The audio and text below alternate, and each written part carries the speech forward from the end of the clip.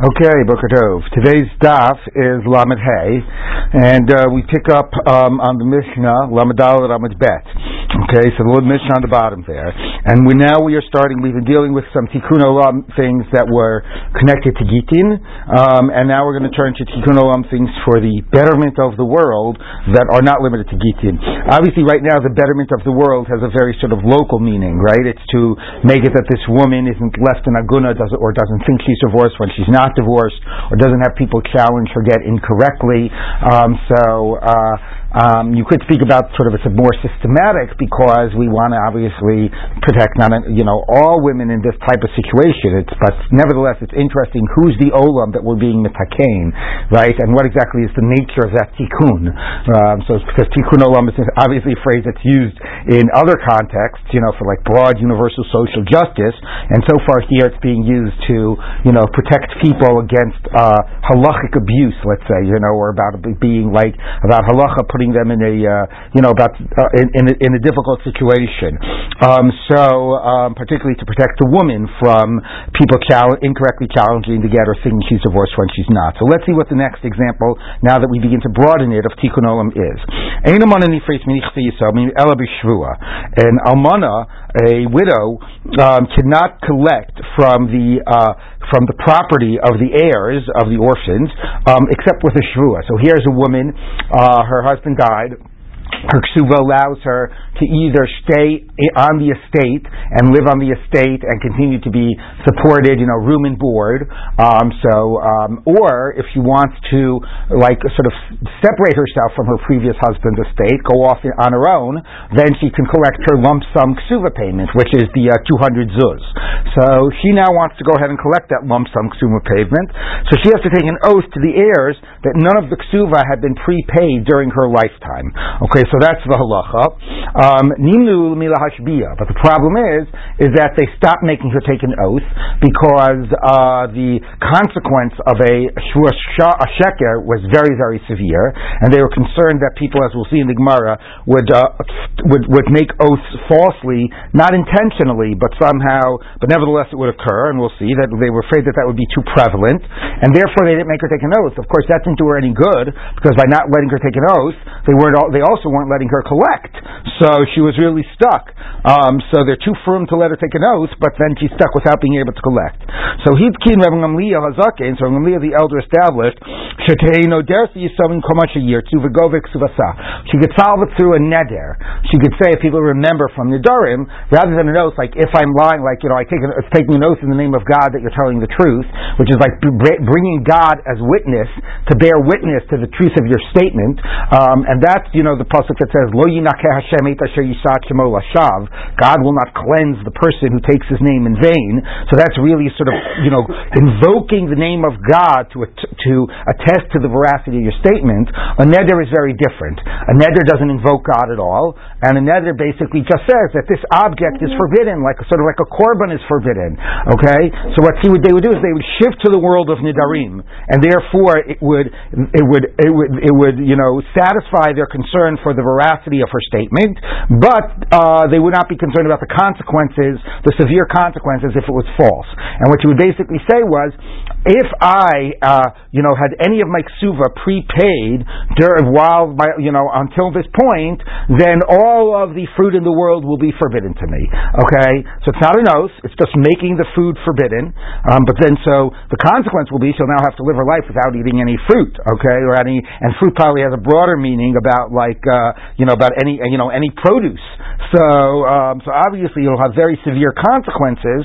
So they can assume she's telling the truth, but it will not be a shvus shav. So kol ma sheyirtu, meaning the orphans can pick. Now maybe it wouldn't be something as impossible as going through your life without ever eating any produce, but they can pick whatever they want. Take an oath of X that you want. Not an oath, excuse me, a neder of X that you will never get any benefit from objects X, Y, and Z. And if you're lying, and then you can go ahead and collect your ksuva.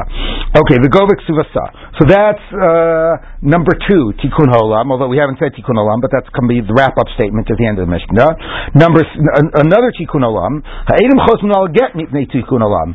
The witnesses sign on a get for the sake of tikkun olam. So that's something that we've been quoting a lot, which basically means to allow the woman to remarry without having to produce the witnesses that were physically present. That's the position of Rabbi Eliezer, that biblically you do not need witnesses to sign. You needed it rabbinically, but that allows her to remarry. And Hillel hitkin pruzbo mipnei tikkun olam. He'll establish a pruzbo for the sake of tikkun olam. It is interesting that the word tikkun olam did not exactly appear by the case of the almana. Obviously, it's implicit. Hitkin Rabbi Gamliel, but never actually says mipnei tikkun olam. So anyway, so you have all these things of tikkun olam. Again, who is the olam that we are being mitaken? In one case, it's the widows.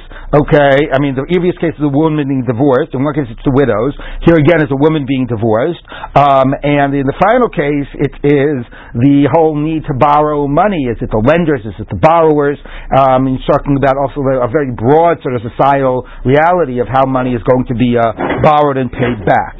Okay, but the olam still is the Jewish olam. You know, the olam. When you say the olam, okay, so you're not talking about the olam, the olam. Anyway, but anyway, let's keep. But that, and also it's interesting to see the natures of the tikkunim. Let's take a look at the Gemara.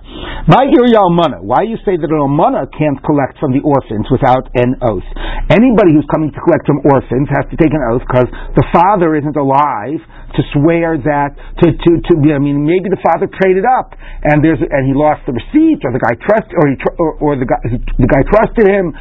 he trusted the guy rather, not to have to produce a receipt. And if the father was alive, he would have said, "What do you mean I owe you $100? I paid you up."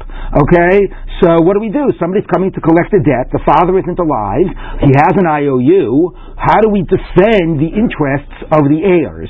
So the general rule is that anybody who comes to collect a debt after the principal is dead and is coming to collect it from the heirs has to take an oath. So why did the Mishnah say an almana, a widow, has to take an oath when she's coming to collect her ksuva? Should have said anybody who's coming to collect a debt, even though the takana was for the almana. Start by saying anybody has to take an oath who's coming to collect from the heirs, but then they stopped having the almana take the oath, and therefore they established this takana. So why did it just focus on the almana? The widows need to take an oath. We hold from somebody who's coming to collect from the property of the heirs, of the orphans, though you fell b'shura has to make an oath that the debt hadn't been paid up. So no, almana hitzrichei wanted to underscore that even an almana, the halacha used to be, had to take an oath. I would have thought mishum china akilu ban gava, because of chen, of charm, of finding favor, the rabbis went lenient by her. What does that mean? Doesn't mean, she's a woman, we go easy on them, or something like that. It means that because this was related to the institution of marriage, and because anybody who would get married, they wanted the ksuva available. Obviously, the whole point of the ksuva was in order that they would be able to collect if they were left widowed.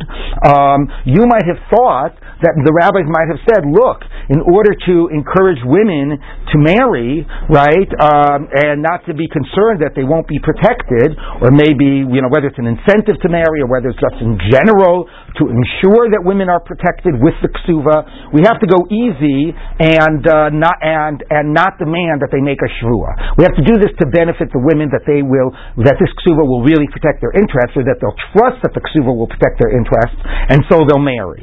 Okay, and therefore I might have thought that for that reason they would not have to make a shvua when they went to collect their ksuva. Kamar Shmuel, that they did not say that. So if you look at Rashi, mishum china sheichena nashim beinei hanashim linasei lahem, the women would be prepared to marry. It's quite an interesting question, actually, right? Like, who do you have to incentivize to get married? So is it the men that have to be incentivized because they just want to remain single? Is it the women because they can't trust that their financial interests are being taken care of? Anyway, but the Gemara does sometimes say that there's this issue of mishum china, okay, that maybe we need to, and again, it could be read as to incentivize women to marry, or it could be said to ensure that their interests are protected.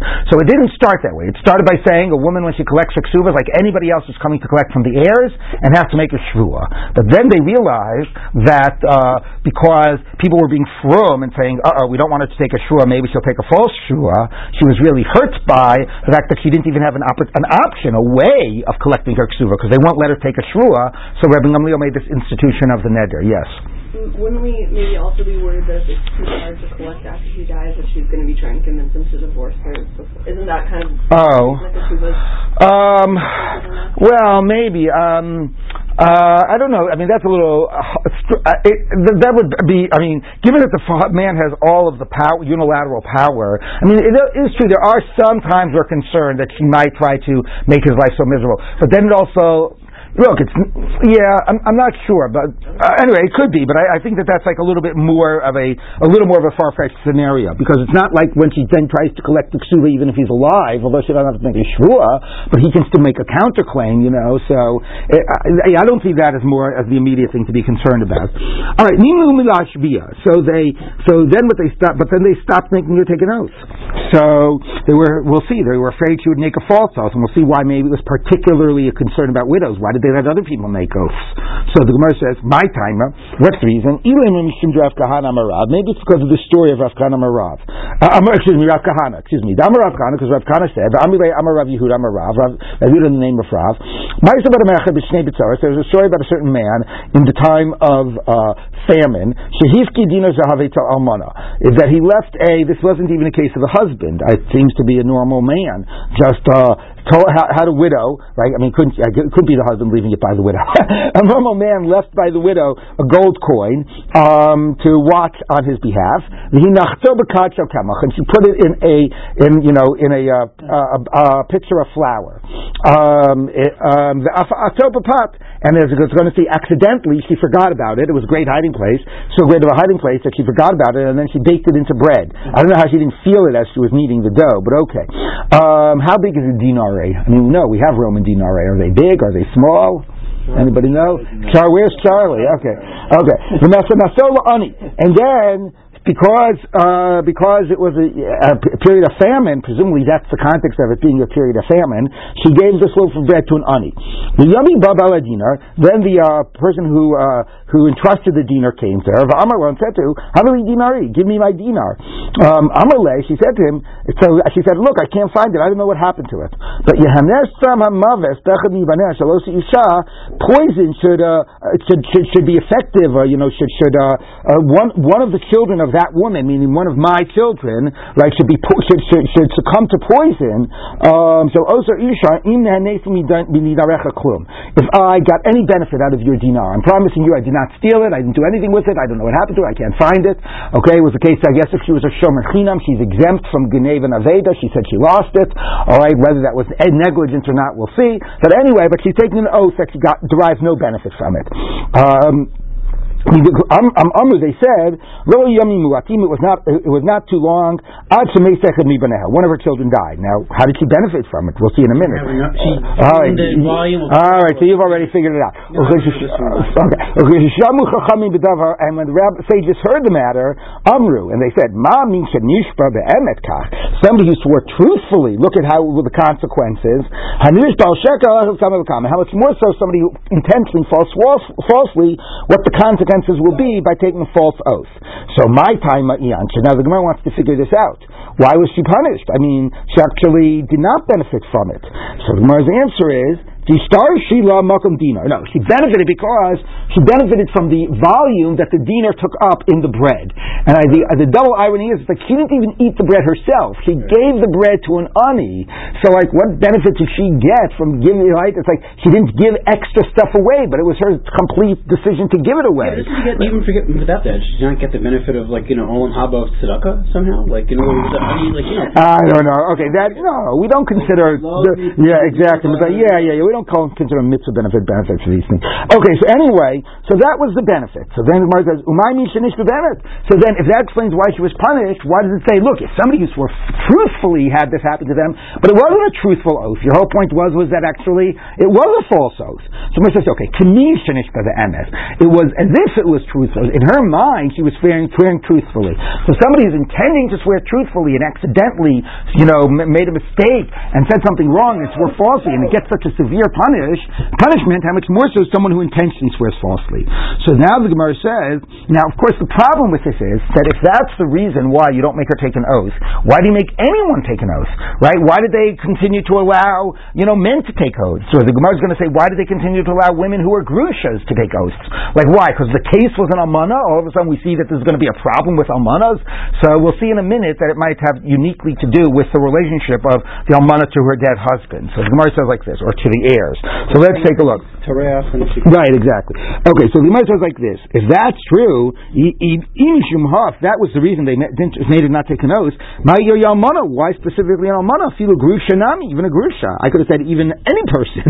So alama Reb Zera Amar Shmuel. Why did Reb Zera say name of Shmuel? Lo shana almana. The only person that they had not said couldn't take an oath was an almana.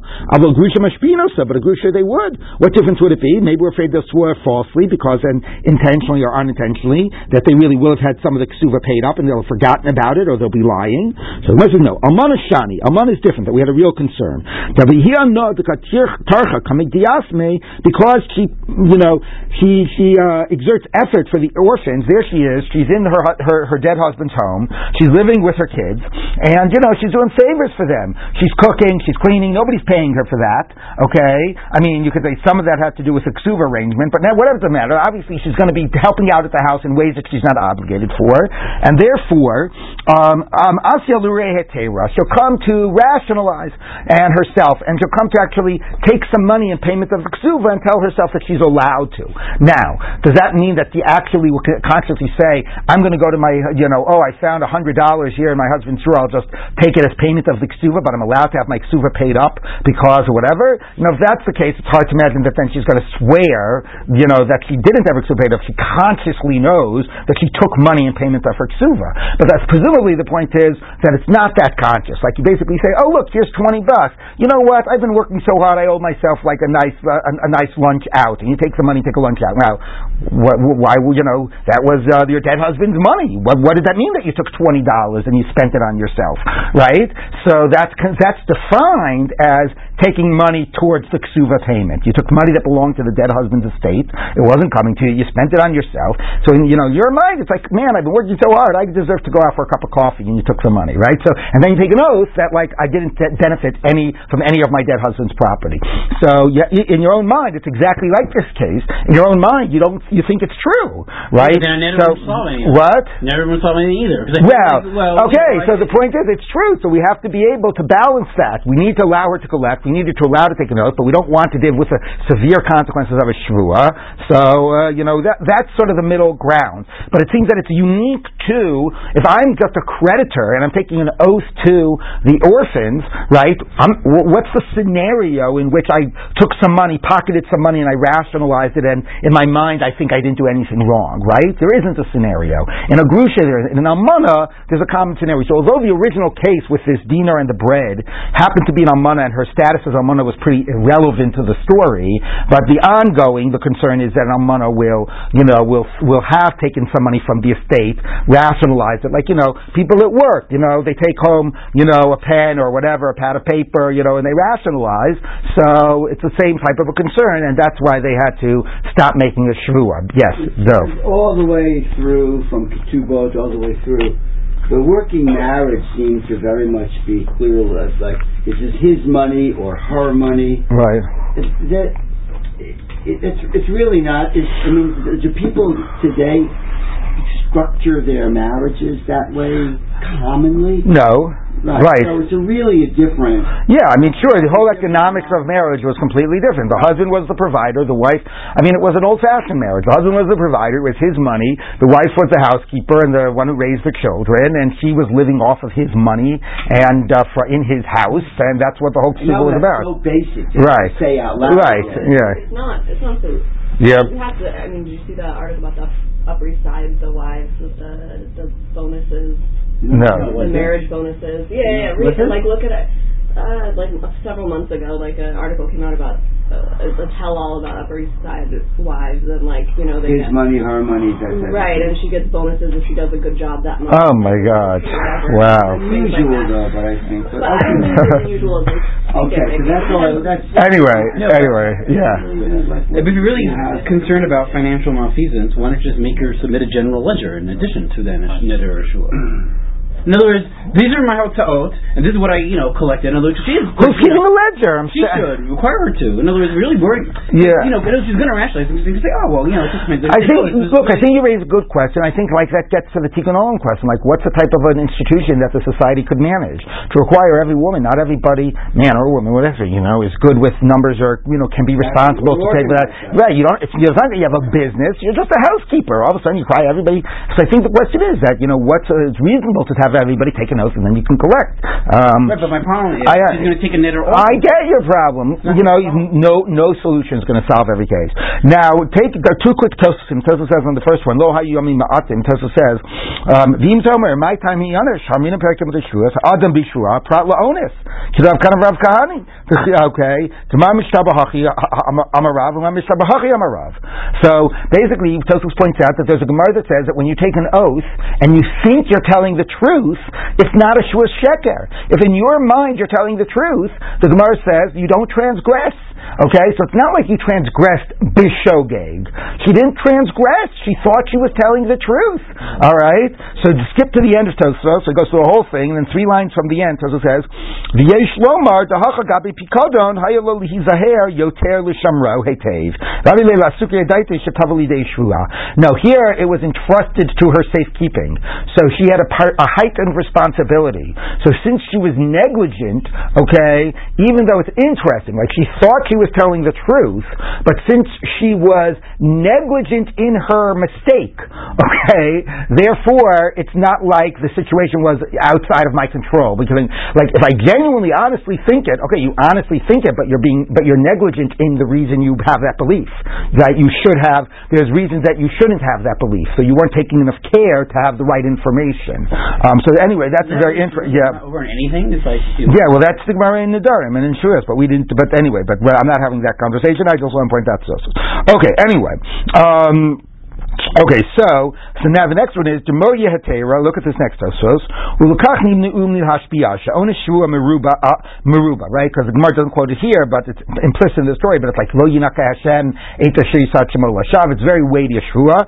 Okay, and then he says Ela behadara delo chamir kulehai. And there isn't so weighty. The hasha bizman hazeh takinu lekabel cherem b'makom shvua. Shelo yehi onishkot kolkach. If somebody has to testify or swear to something in court, in general, right? So this is the question: why only the woman? So this leads to a greater, reservation or a fear of anybody taking a shvua, because any honest mistake, although Tosus deals with the fact that if you genuinely believe it's true, but any negligence, any type of a mistake that's not completely faultless, it's very, very severe consequences. So they had people take a cherem, right, which is basically like God should curse me type of a thing. Okay, that sounds pretty harsh. Okay, right, but again, it's not the real consequences as the shvua. All right, and that, by the way, that's important because I assume people are aware of the fact that for like hundreds of years, if not more, if not over like 1,000 years, Jews why does when a Jew goes to court, they say, do you affirm? Do you swear? Right, because the deep-seated recoil from taking a shvua, even a shvuas emes. Right? What do they do in a Beit now? If they really go, they say. I don't know. They don't do shvua. Okay, they might do cherem. I'm not sure exactly. I don't know. Okay, but anyway, this is sourced in like this Gemara. Okay, it started with the Almana, but logically, then it should be about anyone. Okay, so Tosus now, why don't they do neder? Maybe if you're even neder also, but anyway, we move away from shvua, even a shvuas emes. Okay, so that's a very important in terms of that principle. So now, the other thing I wanted to say, which is interesting, is. It's a difference between a shvua and an Allah. We sort of have this by sota, right? A shvua is just, I swear that I'm telling the truth, period. An Allah is, if I'm lying, let God curse me, let this bad thing happen to me. Right? The only quote language that she used was really language of an Allah, right? That if I'm lying, let my son, die of poison or something like that.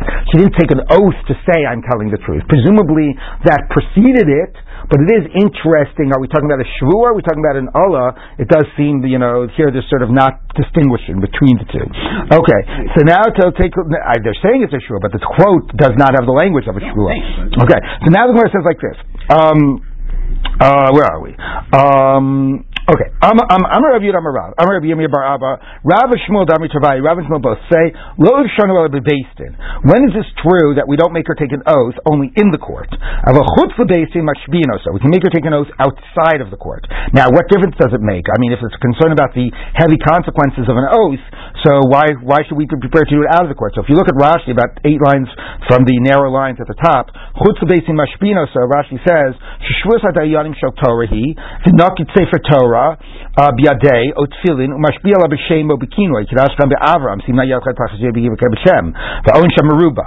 So in Beis-Din, it's like you use a Sefer Torah, you hold on to it, and you use God's name, and it's very weighty. The Chutz Beis-Din Shvur D'Rabbanan is a Rabbanan Shvur B'Kila Va'arur. So that's like the case of the woman. You don't take an oath in the name of God. You just say, let me be cursed or whatever.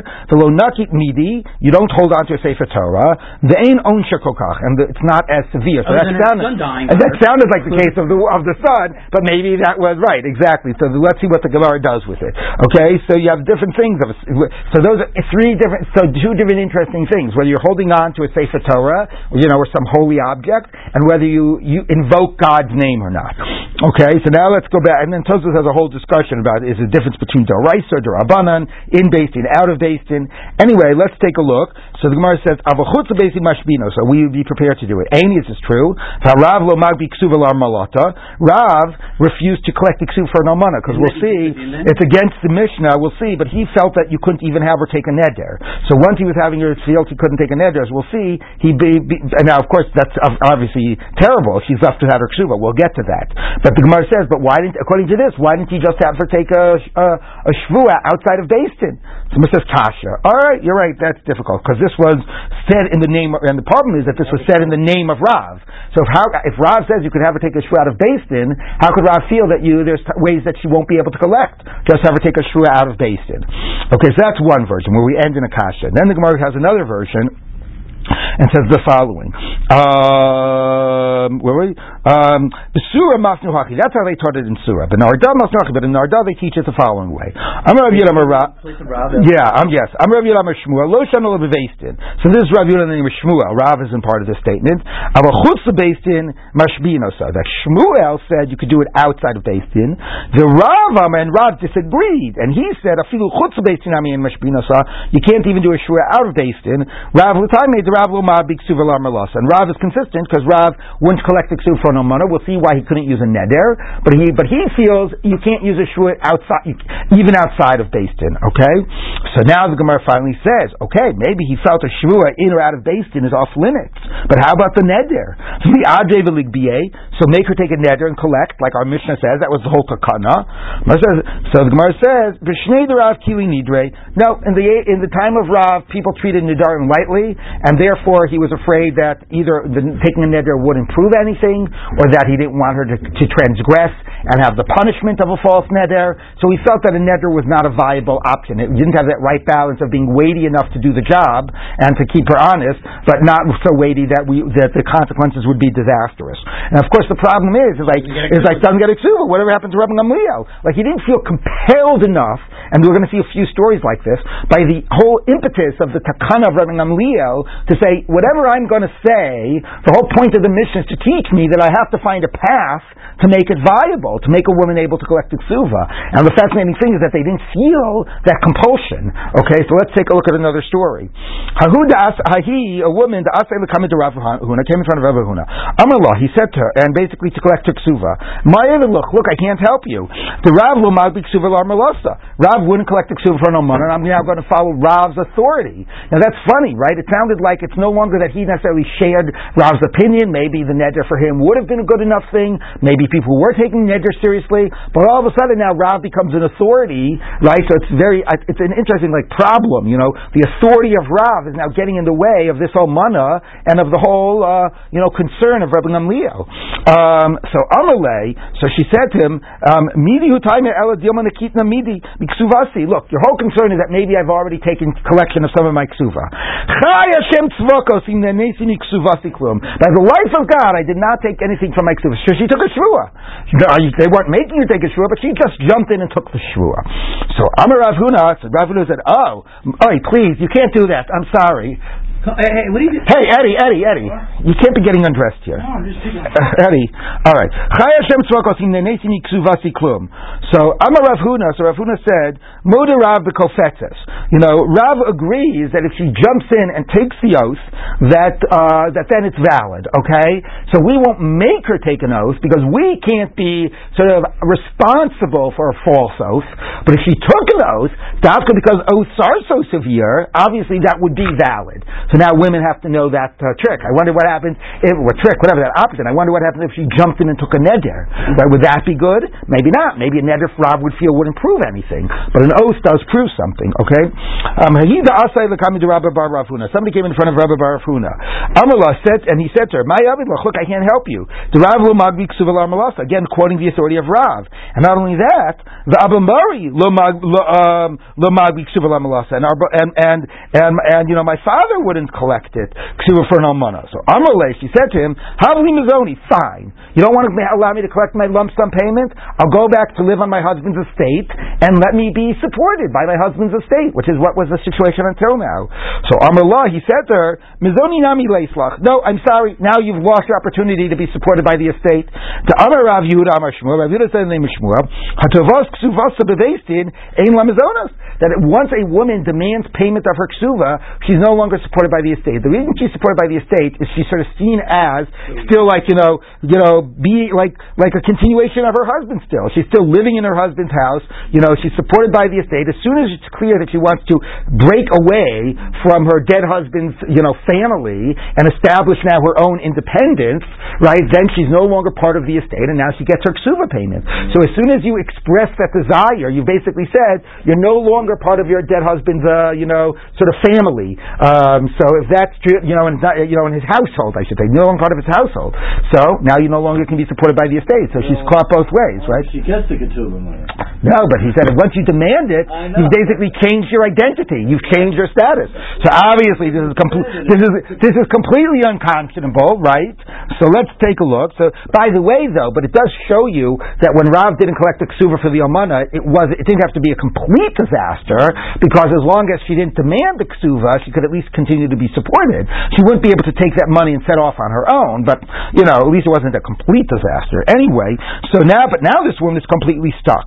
Okay, so the Gemara he says, Amalei, he said to him, Afchu al-kurse, his chair, meaning your chair, should be turned upside down, with some type of a curse. Kibei trei avdili, you're going to do to me like both of these? You're going to pass in one way to prevent me from collecting my ksuva, and the other way to prevent me from continuing to get mizonos? So, Hafchu al-kurse, so what they did is they literally fulfilled her curse. They turned his chair upside down, and stood it up upside down, in order to say, at least your curse was fulfilled, so it won't actually, impact me, impact the, whoever the rabbi was, who was a rabbi, Rabbi Bar Rav Huna, but he didn't save himself from getting sick. He got sick as a result of the curse. Okay, so the sad thing here is, as I said, is that now you're having these later authorities that are trumping Rabbi Gamliel's authority, and now they're being quoted, and they're becoming these roadblocks, and it doesn't even sound like it's because the reason is seen as a problem. It's just, Rav said, and whatever happened to the whole motivation of Tikkun Olam. Okay, so let's take a look. Amar le Rav Yehuda Rav Yirmiyah Bira. So Rav Yehuda said to Rav Yirmiyah Bira, Ad Rabbi Basin. So now we're going to get stories where they actually found, said a woman has to collect her ksufa. So have her take a neder in Beis Din, the ashba chutz leBeis Din, and have her take the shvur chutz leBeis Din. So now it seems like let's do both. Okay, we're concerned that it's not going to be fully proving it. A neder doesn't have the power it used to have. Do the neder in Beis Din and have the shvur outside of Beis Din, and with the combination of those two. Now, once you're having a shvur outside of Beis Din, why not just do the shvur? Maybe people felt that also wasn't fully weighty, meaning it wasn't. Beforehand when we said, can you take a shvur out of Beis Din, it seemed like the concern was would the consequences still be dire? But here it sounds like the concern of a shvu outside of Beis Din is it weighty enough to prove what we needed to prove? So here he's sort of saying, do both. Have a shvu outside of Beis Din and neder in Beis Din, but you got to find a way that she's going to collect her ksuva. Okay? V'leisi kala v'lipo be'udni. Let the announcement go out and let me hear in my own ears that you've done this. Okay? That I want to know that you actually have acted on this, that she actually has collected her ksuva. Okay, so here he said, this is not acceptable. Now, we got to find a way that she's going to collect her ksuva. So that's nice at the pushback based on obviously what the whole point of the Tikkun Olam was. Okay, Gufa. Let's now go take a look at that earlier statement. Amar of Zera Shmuel. Lo shanu ela almana. This is only an almana who they would not let make a shvua. Of a grusha mashpina, so a grusha could, because we're not afraid that she'll rationalize.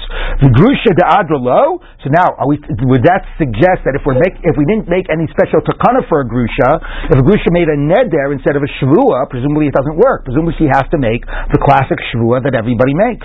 Okay, but is that really true? Hashalchu mitam, but they sent from there. From Eretz Yisrael back to Bavel, Plonisa bas Ploni, Sarah, the daughter of Yaakov, Kavilis Gita, she received her Gittin, Minyada da Acha Barhida, from the hand of Acha Barhida, the Miskari Ayamari, who's also called Ayamari, there's that issue of different names, V'naderet v'aseret peot sheba'olam aleha, and she took a vow, and she said that all the fruit in the world would be forbidden to her, and if, the lo Kavilis Miksuvasa, that the only thing that she received from her ksuva was the following things, and she took a vow that all the fruit in the world would be forbidden for her if she's lying. What did she admit? That she was already prepaid the ksuva? Ela grufkara echad, a coat, the sefer Tehillim echad, and a scroll of Tehillim, the sefer Eov, and a scroll of Eov, umem shalot, and a sefer Mishlei. So I just want to pause here for a moment and say, that is fascinating, right? A woman wanted to collect these things. So basically, women would learn, and some makes sense, like Tehillim, right, is davening, but what's really fascinating is Eov and Mishlei, which are, like the Mishlei is sort of like Musari, right? So she's got Tanakh and Musar, that's what they still teach girls in Beis Yaakov. But she's also got like Eov, which is like philosophy, right? So you got Tanakh and you got Tefillah and Musar and Jewish philosophy. What? Yeah, why not? That belonged to the husband. That obviously scrolls had value, right? So that she's taken from her husband's estate. Okay, and they were somewhat like worn out, so they weren't like brand new. Okay, v'shamnum b'chamisha mana, and we estimated their value at 5 mana. Okay, so that's how much of her ksuva has been paid off, and she took a vow to that effect, not a shavua. She's now going to come back to Bavel, and her husband's estate is in Bavel. So make sure she gets paid the remainder of the ksuva. So anyway, you see that she took. It's so great, right? That little window into like real life, right? Anyway, but now you see that she took a neder, and this was a case of a grusha. So it seems like a grusha can take a neder. So Amar Rav Ashi, who get yavnim have? This was a get yavnim. Now, what's a get yavnim? So Rashi says it means that one of the brothers, she was obligated in Yibum, one of the brothers gave her a get to prevent Yibum from happening, him or the other brothers. You would have to do chalitza. And now she's collecting from her dead husband's estate. She's really an almana. Her husband died. The get she got was from one of her husband's brothers to basically say, we're not going to do yibum, we're only going to do chalitza. The problem with that is that Tosfos says is that you don't collect from the dead husband's estate until after the chalitza is done. Not the get from the brother-in-law is not enough. You actually need the chalitza to be done. Okay? So Tosfos has another version. Tosfos' version is that she actually did yibum with the brother-in-law. So she was now married to the brother-in-law. He divorced her. Okay, you following this? Reuben died. Yehuda married her. The brother married her. Then he divorced her. Now that she's divorced from Yehuda, where does she collect her ksuva from? Reuven's estate. She goes back to her first husband's estate. That's the nature of yibum. That was considered a continuation of the first husband's, relationship. So now that she's going back to collect from Reuven's estate, she was divorced from Yehuda, but she collects from Reuven's estate. So that's why it's really a case of an almana, not a case of a grusha. Yes. We've said in various circumstances earlier, a woman needed a good lawyer for this. She should know what to say. Right. So here it's as if, in a way, they're saying she's a righteous woman, but also she's saying things that would make her look good for the court. You mean that she's taking a vow? Oh, you mean that she took these types of Tehillim and could be. It's a good point. Right. She was righteous, but that's a good point. Now, I do want to point out that Tosfos makes an interesting question about the nature of the neder. Tosfos is a little bit bothered with a vow that I won't eat all the fruit in the world is forbidden to me, because fruit, by the way, doesn't just mean fruit. Fruit means like produce. So that's basically a vow that's impossible to keep. So Tosfos says, so that's a case where, okay, you could say fine. So if she's lying, it's a false vow. She transgressed the false vow. There's a Gemara that says somebody takes a vow to forbid sleep on himself, he gets lashes right away because he made a vow that's impossible. So maybe what she's basically saying is, if I'm lying, then I right now will have made a false vow. But it doesn't sound that way. It doesn't sound like that you can sort of, to prove you're telling the truth, say, and if I'm lying, I'm making this vow, which will be a transgression. It sounds like that to prove you're telling the truth, you have to live your life through the restraint or the constraint of this vow. Right? You understand? So if the nature of the vow is, all the fruit of the world is forbidden to me, that if you had taken that vow, you'd be permissible to eat the fruit. You just would have made a false vow. So that is not enough to prove that you're honest. To say, if I'm lying, I now may have made a transgression of a false vow.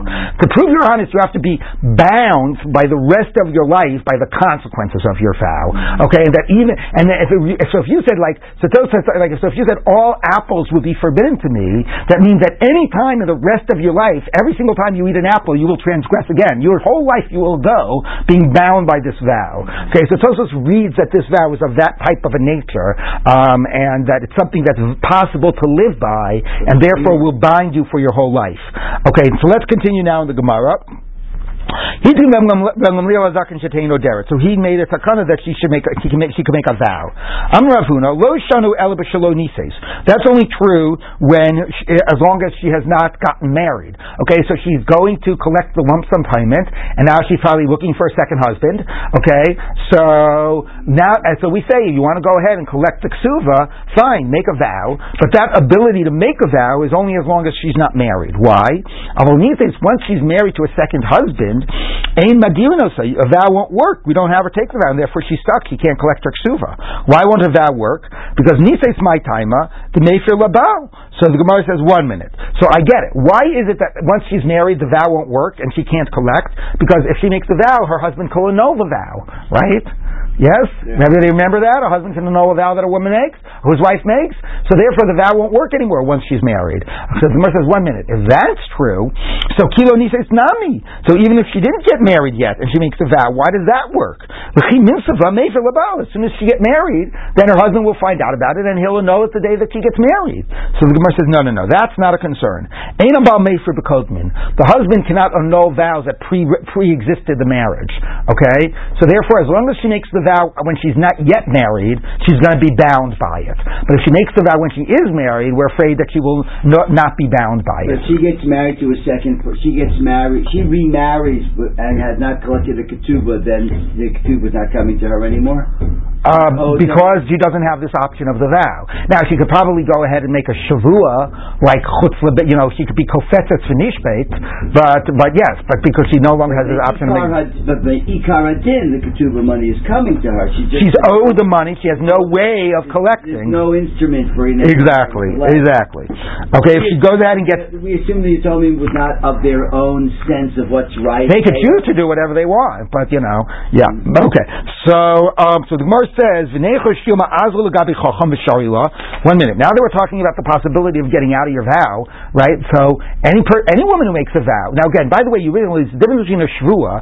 If you have a future-oriented shvua, you could also get it annulled, right? By a by a chacham. I take a shvua that I will do X, Y, and Z, right? So then I can get a chacham to annul it. But if it's a past-oriented shvua, I swear, right? Somebody says that they swear in the name of God that they didn't do the following or they did the following, right? So at that moment, you've either transgressed, you've made a shvua sheker, or you haven't.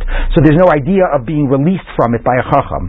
So the Gemara says, but if it's this neder, even if she's not married, she can be released from it, right? So a shvua, it isn't a concern. But now that we've shifted to a neder, she could always be released from it. Go to a chacham, do a hataras nedarim, and get out of it. Okay? So why does this work? And he'll permit it. No, we believe that you have to detail the vow. Now, when we normally say detail the vow, I think what we normally think that means is give the specifics of what you vowed. That I vowed that I would do, because normally, like on Hatar Stadar, we do on Erev Rosh Hashanah, we say, I made a vow, I made vows, free me from them, I wish I hadn't made them, and then we say, what is it? Something. That I have to detail it, but there are too many I can't detail. So there the sense is, you're not even telling me what you vowed, right? Say the specifics of I vowed I wouldn't eat X, Y, and Z if A, B, and C happen. But here, part of Lefarda to Neder is the circumstances and the conditions of the vow. So since you have to give me the circumstances and the conditions, she goes to a Chacham, and the Chacham says, so what made you take this vow that all the fruit of the world is forbidden to you, or that you would never eat apples? Well, you see, I was coming to collect my ksuva, and I swear, and I took this vow. So I can't release you from that vow, right? Because that whole vow is what let you collect. So since if you hold that you have to give the details, you won't be released from the vow. So no. You have to give the details of the circumstances, and therefore we're not afraid. We'll assume you'll be truthful to the Chacham. It can only go so far. You could lie to the Chacham. Actually, that would be an interesting question. If you lie to the Chacham and he released you from the vow based on false information, presumably it wouldn't be good. It wouldn't be a good hatara, right? I don't know. That's an interesting question, right? I took a vow about never eating apples. You lie what the circumstances were. Presumably, it's tzarich lefarsh haneder, and you lied about it. It's not a good hatara. Okay, so we're not afraid that you'll be released from the vow because you'll have to give the circumstances, and then you won't be released from it. All right. So Rav Nachman Amar, afilu nises, even if she's married, we let her take the vow. Now nises, vaday mefer labal. How could that be? She'll just get her husband to annul it. No, demandin la berabim. We make her take a vow in public, and we'll take a vow. When you take a vow in public, the presumption is it can no longer be annulled by the husband or by a chacham. Now, there's going to be two concepts the Gemara is going to introduce. One is birabim, and the other is aldas rabim. Now, those are different concepts. Birabim means once it's a public matter, it's no longer a private affair. As long as it's a private affair, I can go ahead and say my kavana was X, Y, Z. My husband could annul it for me. A chacham can annul it for me. If it's a public matter, then there's not like a mechanism. Those mechanisms are private mechanisms, right? There's no, then it's just something that's owned, published in the newspaper. You can't retract something once it's published in the newspaper. It's a matter of public record. Okay, the das rabim is a little different. Das rabim means based on what.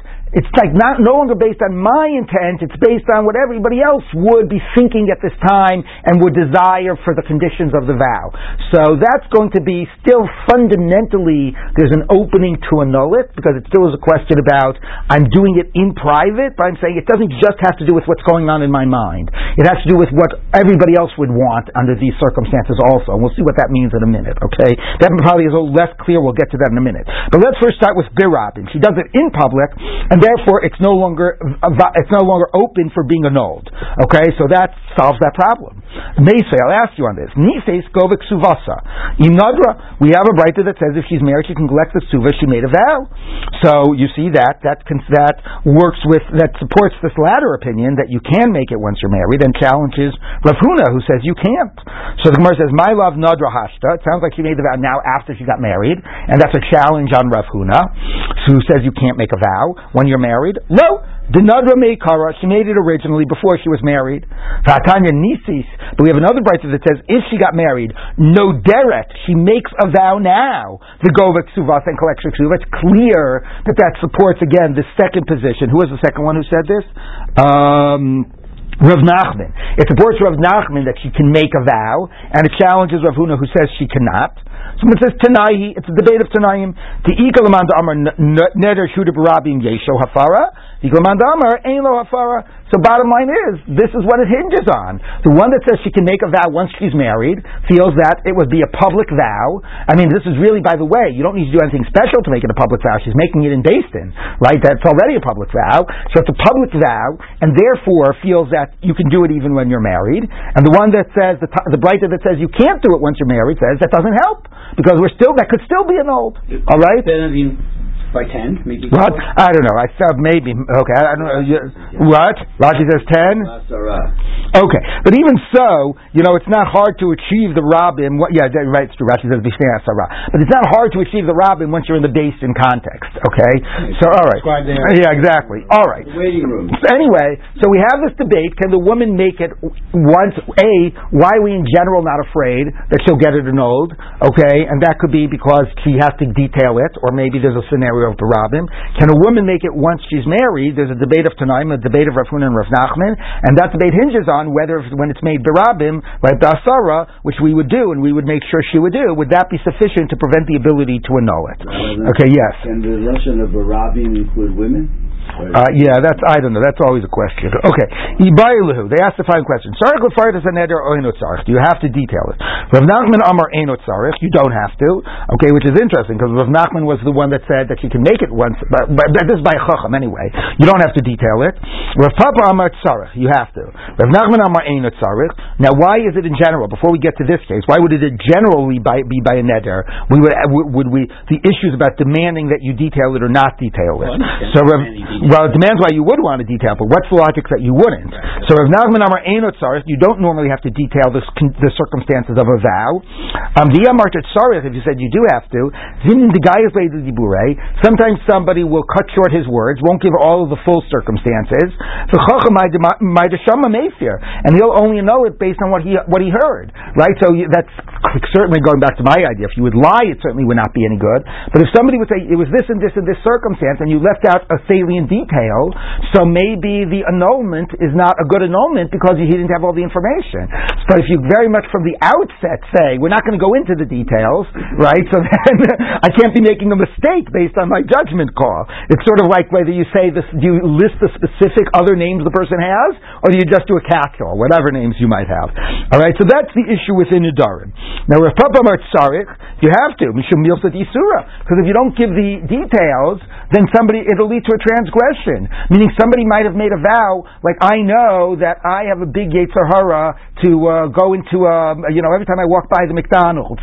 So I took a vow that I'm never going to go down that street with the McDonald's. So now, I tell the Chacham, I don't give him any specifics, I took a neder not to go down such and such street.